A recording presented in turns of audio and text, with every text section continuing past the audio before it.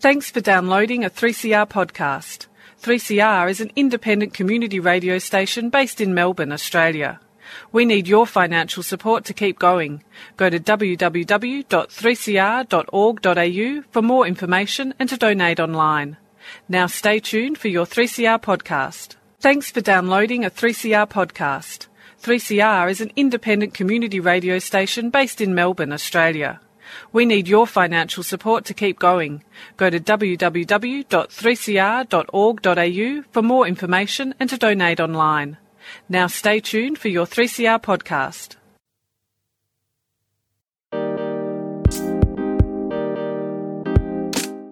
Welcome to Women on the Line, a national feminist current affairs program produced by women and gender non-conforming people at 3CR Community Radio in Melbourne, on Wurundjeri country of the Kulin Nations, and broadcast on the Community Radio Network. I'm Iris Lee.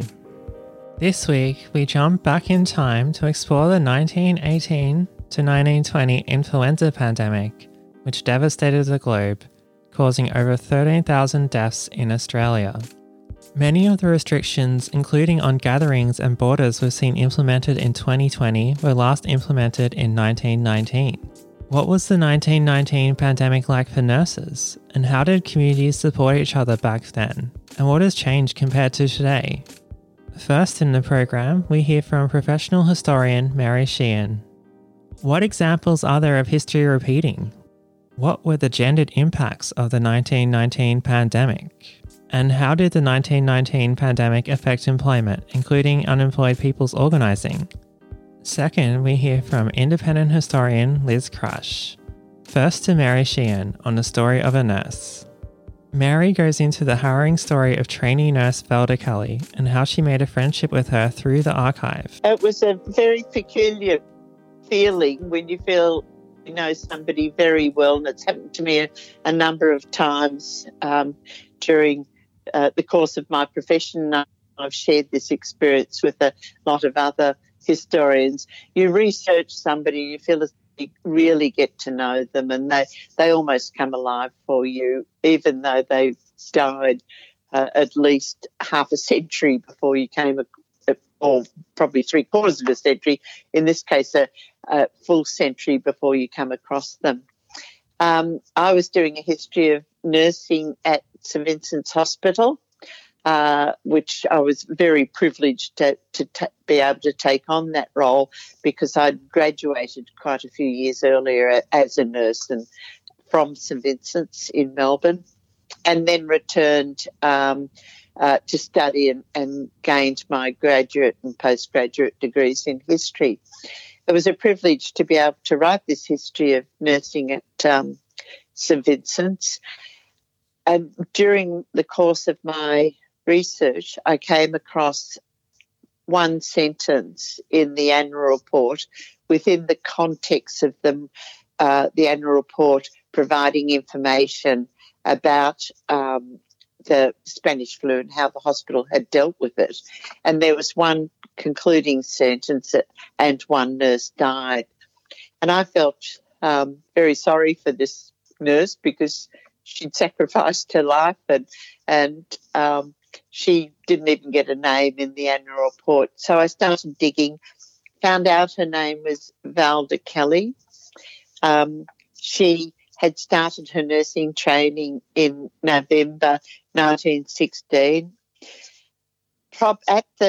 While the First World War was in full force, and perhaps she was fired by patriotic zeal and urged to contribute to the war effort, and that's why she took on her training as a nurse. There were rumours that she had been engaged to a soldier overseas who conscripted overseas. Sorry, he wasn't conscripted because conscription. He joined up and was shipped overseas to fight. Whether there's any truth in that rumour, I'm not too sure. Anyway, Val was nursing during the pandemic. Her normal hours of nursing were really quite lengthy. It'd be anything from, 7 in the morning until 10 at night or something, and it was constant. By the time the Spanish flu hit, there were far greater demands, and her hours were very much longer. And they had to contend with ambulances having the whole quite regularly and quite frequently carrying more sick people to be delivered to the hospital. Valda, because she was working such long hours and in such close proximity to the virus, was very vulnerable, and she did succumb, and after approximately a week's illness, died on the 14th of February. The sad part about Valda's death is that it wasn't an isolated case. At the time of her death, there were 23 other nurses in the hospital who were ill with the virus, and then another 39 at the Royal Melbourne Hospital, and there were many deaths at the Royal Melbourne Hospital as well. Women on the Line. I was thinking now, turning to volunteerism, because we've seen proliferation of people voluntarily supporting their communities through hardship in this current pandemic, and I understand you have written a paper recently regarding volunteering. And I've read you've mentioned the altruism of suburban women's groups. Could you tell listeners about, that altruism and the voluntary activities that were going on? So the Red Cross aided the equipment and staffing of emergency hospitals.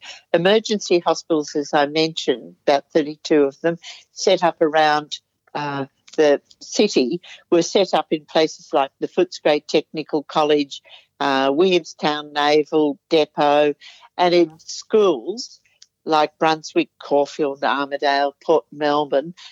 The schools were ideal for, not ideal, but they were lent themselves to as emergency hospitals because schools didn't return after the summer holidays. So the schools were vacant, so they were converted into emergency hospitals.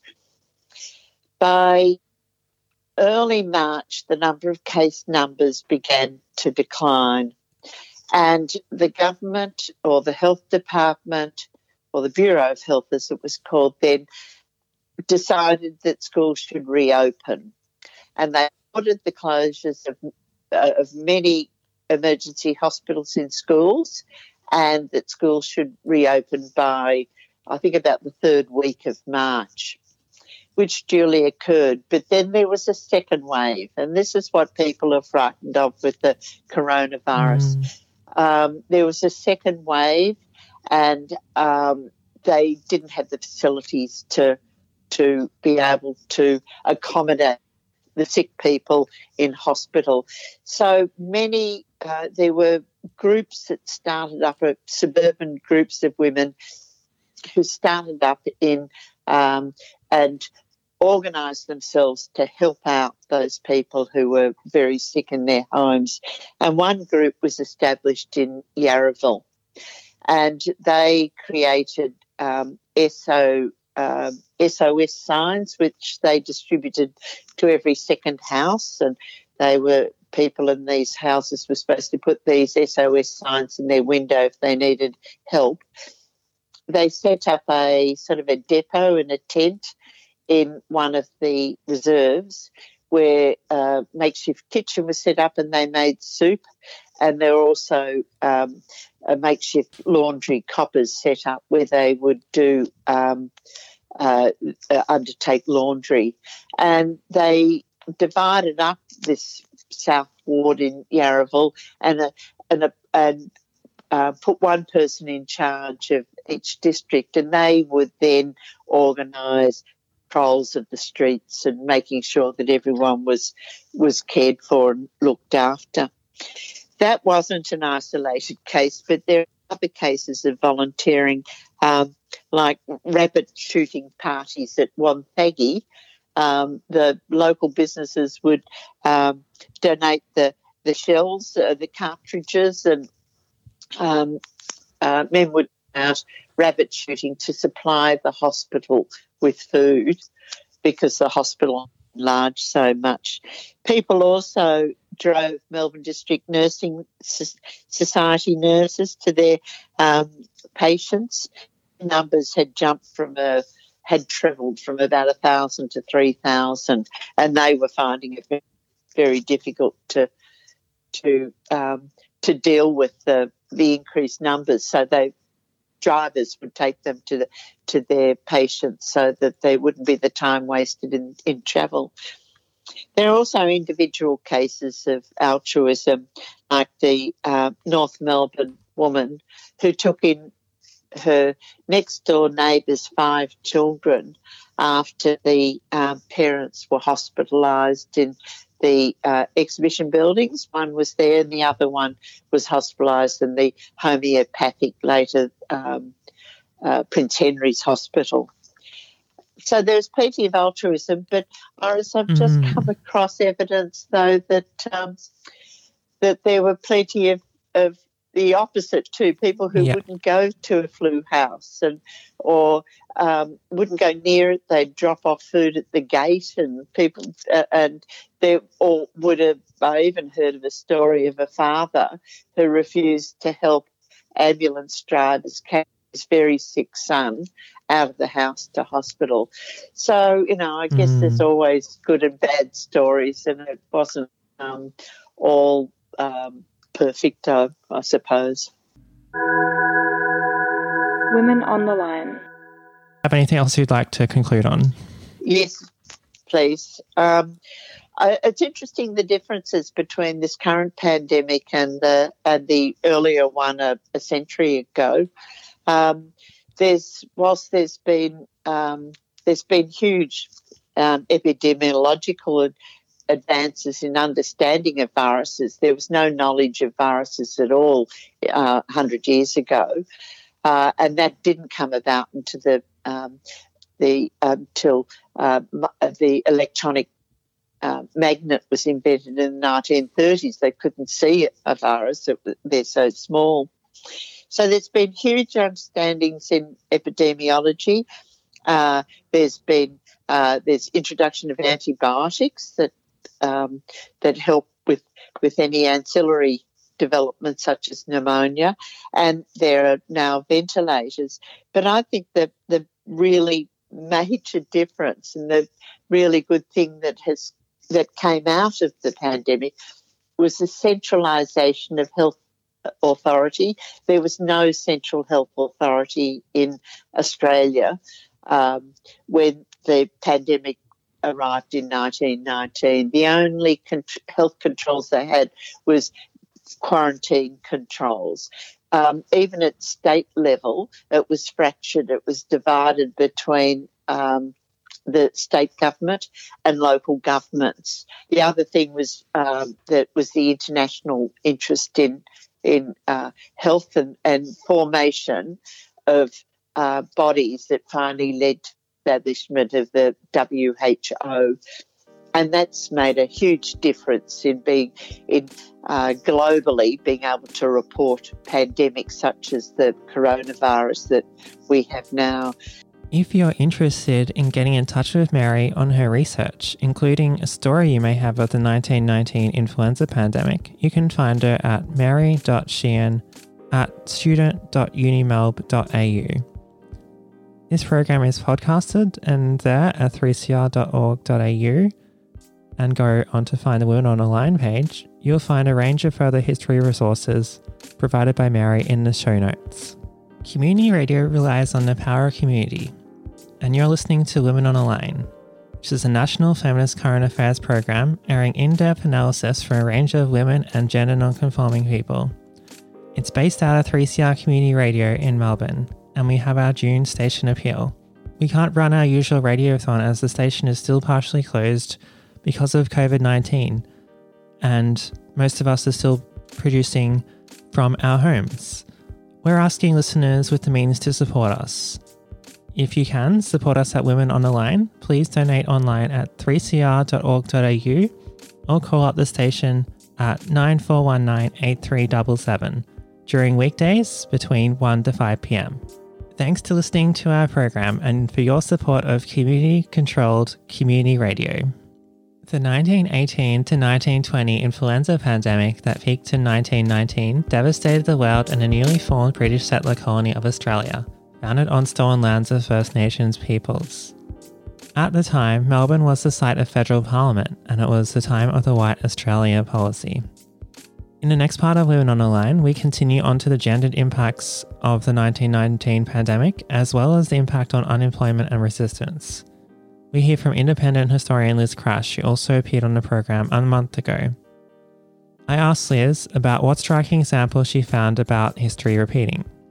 I think what's actually really struck me the most is the way is when I see something that doesn't repeat. I think once you're studying history a bit, especially when you're looking at Australia's still a settler state, right? Like it's still a capitalist economy. Some things have changed, but not that much. When things are the same, I kind of expect that. What really struck me was that in 1919, what was different was that it was the left that we saw minimize that pandemic in a way that we haven't seen in the same way today. So we have certainly seen trade unions still tend to advocate for full employment rather than the right not to work or the right to unemployment benefits.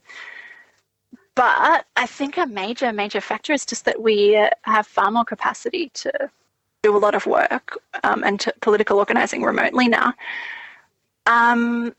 What can't be done remotely is like customer service work, small business retail, getting your hair cut, and perhaps, but the left's priorities, a lot of those are still there. So perhaps that's why we've seen the virus denial far more on the right in this moment. But obviously there's limitations to kind of online organising or remote organising. It doesn't reach everybody. And there's a limit to what you can do. But I think that's something that it'll be interesting to see pan out. This is like what can we do remotely? What can't we do? What kind of attitudes will people take if and when this, rolls on indefinitely? At present, we're seeing a lot of women do a lot of the essential labour in terms of being overrepresented in professions like nursing to childcare. And we're also seeing a rise in domestic violence. Did you see much of the gendered impact of the pandemic in 1919 in your research? Yeah, so some interesting context for that kind of thing is generally what you see in a lot of viruses, not all but most, is that men tend to die in higher numbers than women. And there's a few reasons for that. So one is that basically men are terrible at going to the doctor. They won't do it. But also just men in general have higher death rates of all causes. There's some speculation that some of that might be to do with there might be some biological reasons to do with hormone levels, estrogen, whatever. It's unclear. There's been some similar speculation today. I would say that in the case of the 1919 pandemic in particular, a major factor there, of course, was that men were getting much more exposed to infection because the primary site of infection was the battlefield.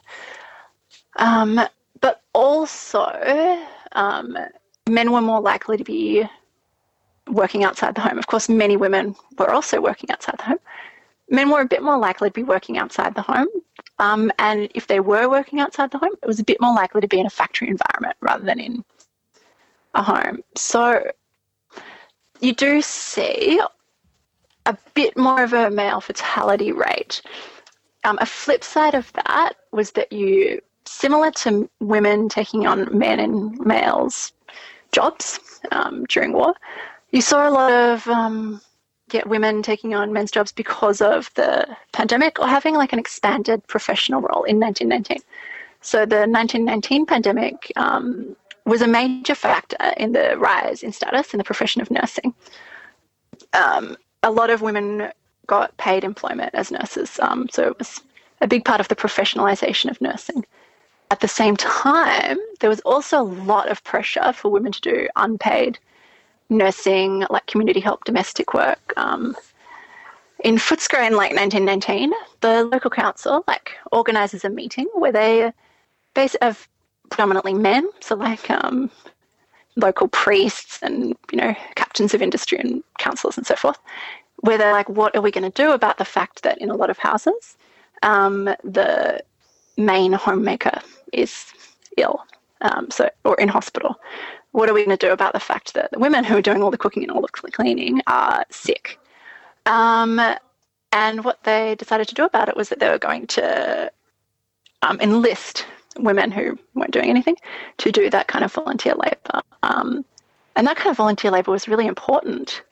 But it was also something that men definitely decided that women needed to do, and that there was a lot of pressure to do. And they were like, and it involved going into, houses where there was illness. So there's this reassurance that the health officer puts out, which is like, you don't have to do any nursing. There's no threat of infection, which is all right. Like, you definitely don't have to be a nurse to get infected. Women on the Line. I think in 2020, we're not going to see any of those kind of swings and roundabouts, like some positive, some negative aspects for gender. It's just pretty much going to be all bad. And the reason for that is that there's already a lot of healthcare workers. That's not a sector that's waiting to develop, like professional nursing. The industries that have primarily been impacted are highly feminized industries. So retail, teaching, customer service, sex work, like all of those kind of things are the industries in which there's been the most loss of employment, and the arts, of course. In terms of like domestic violence, there's just not a lot of statistics about that from 1919. You see occasional reporting about it. Like, it was definitely very common, but people weren't really under lockdown in the same way in 1919. So there wasn't that kind of aspect to it. Like, they just weren't that strict influenza restrictions. You were pretty much fine to get out of the house and do whatever you wanted as long as you weren't organising in a large group.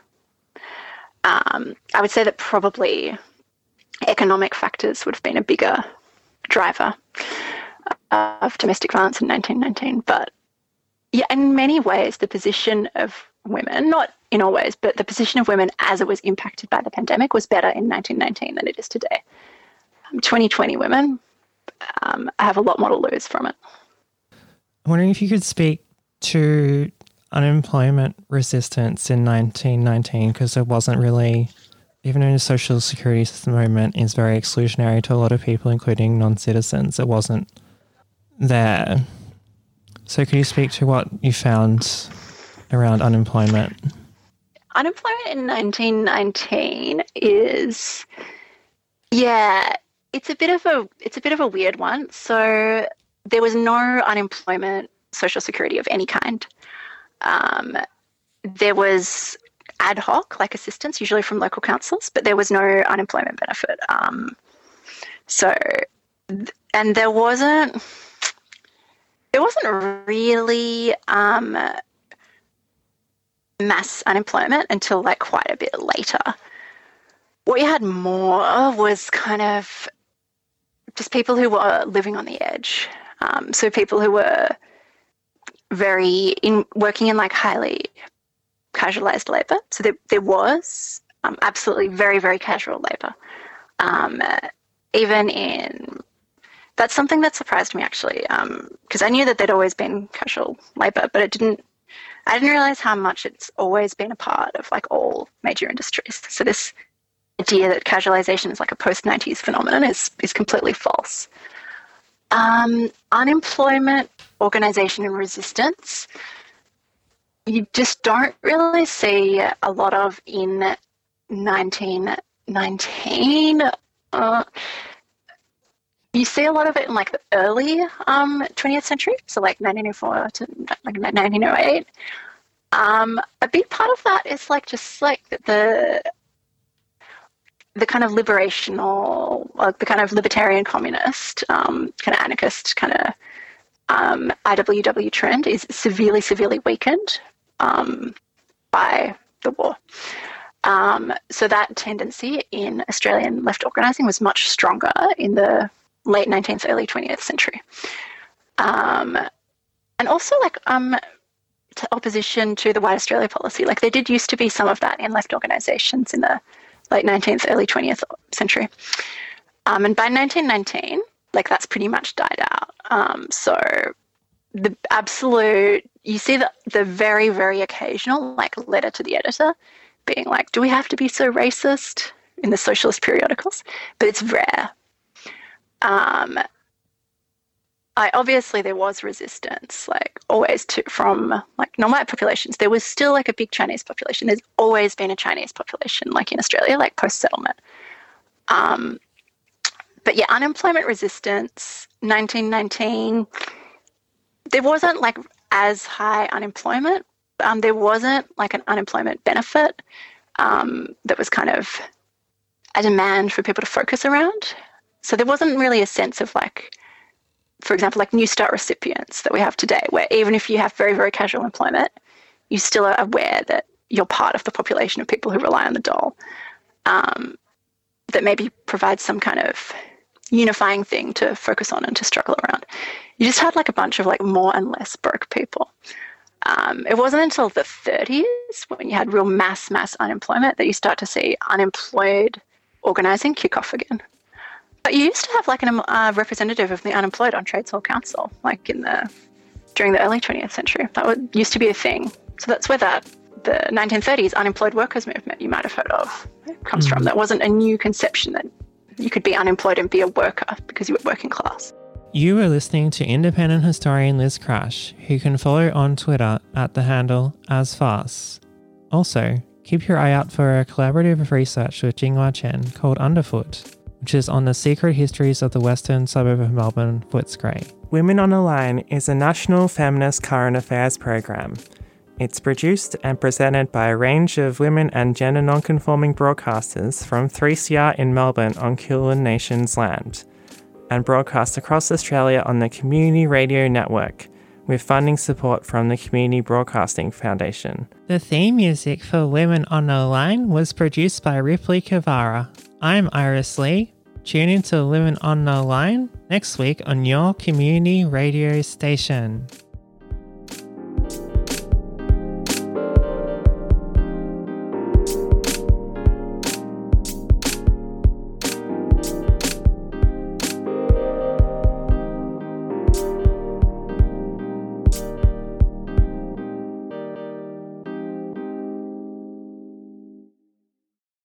You've been listening to a 3CR podcast produced in the studios of independent community radio station 3CR in Melbourne, Australia. For more information, go to allthews.3cr.org.au.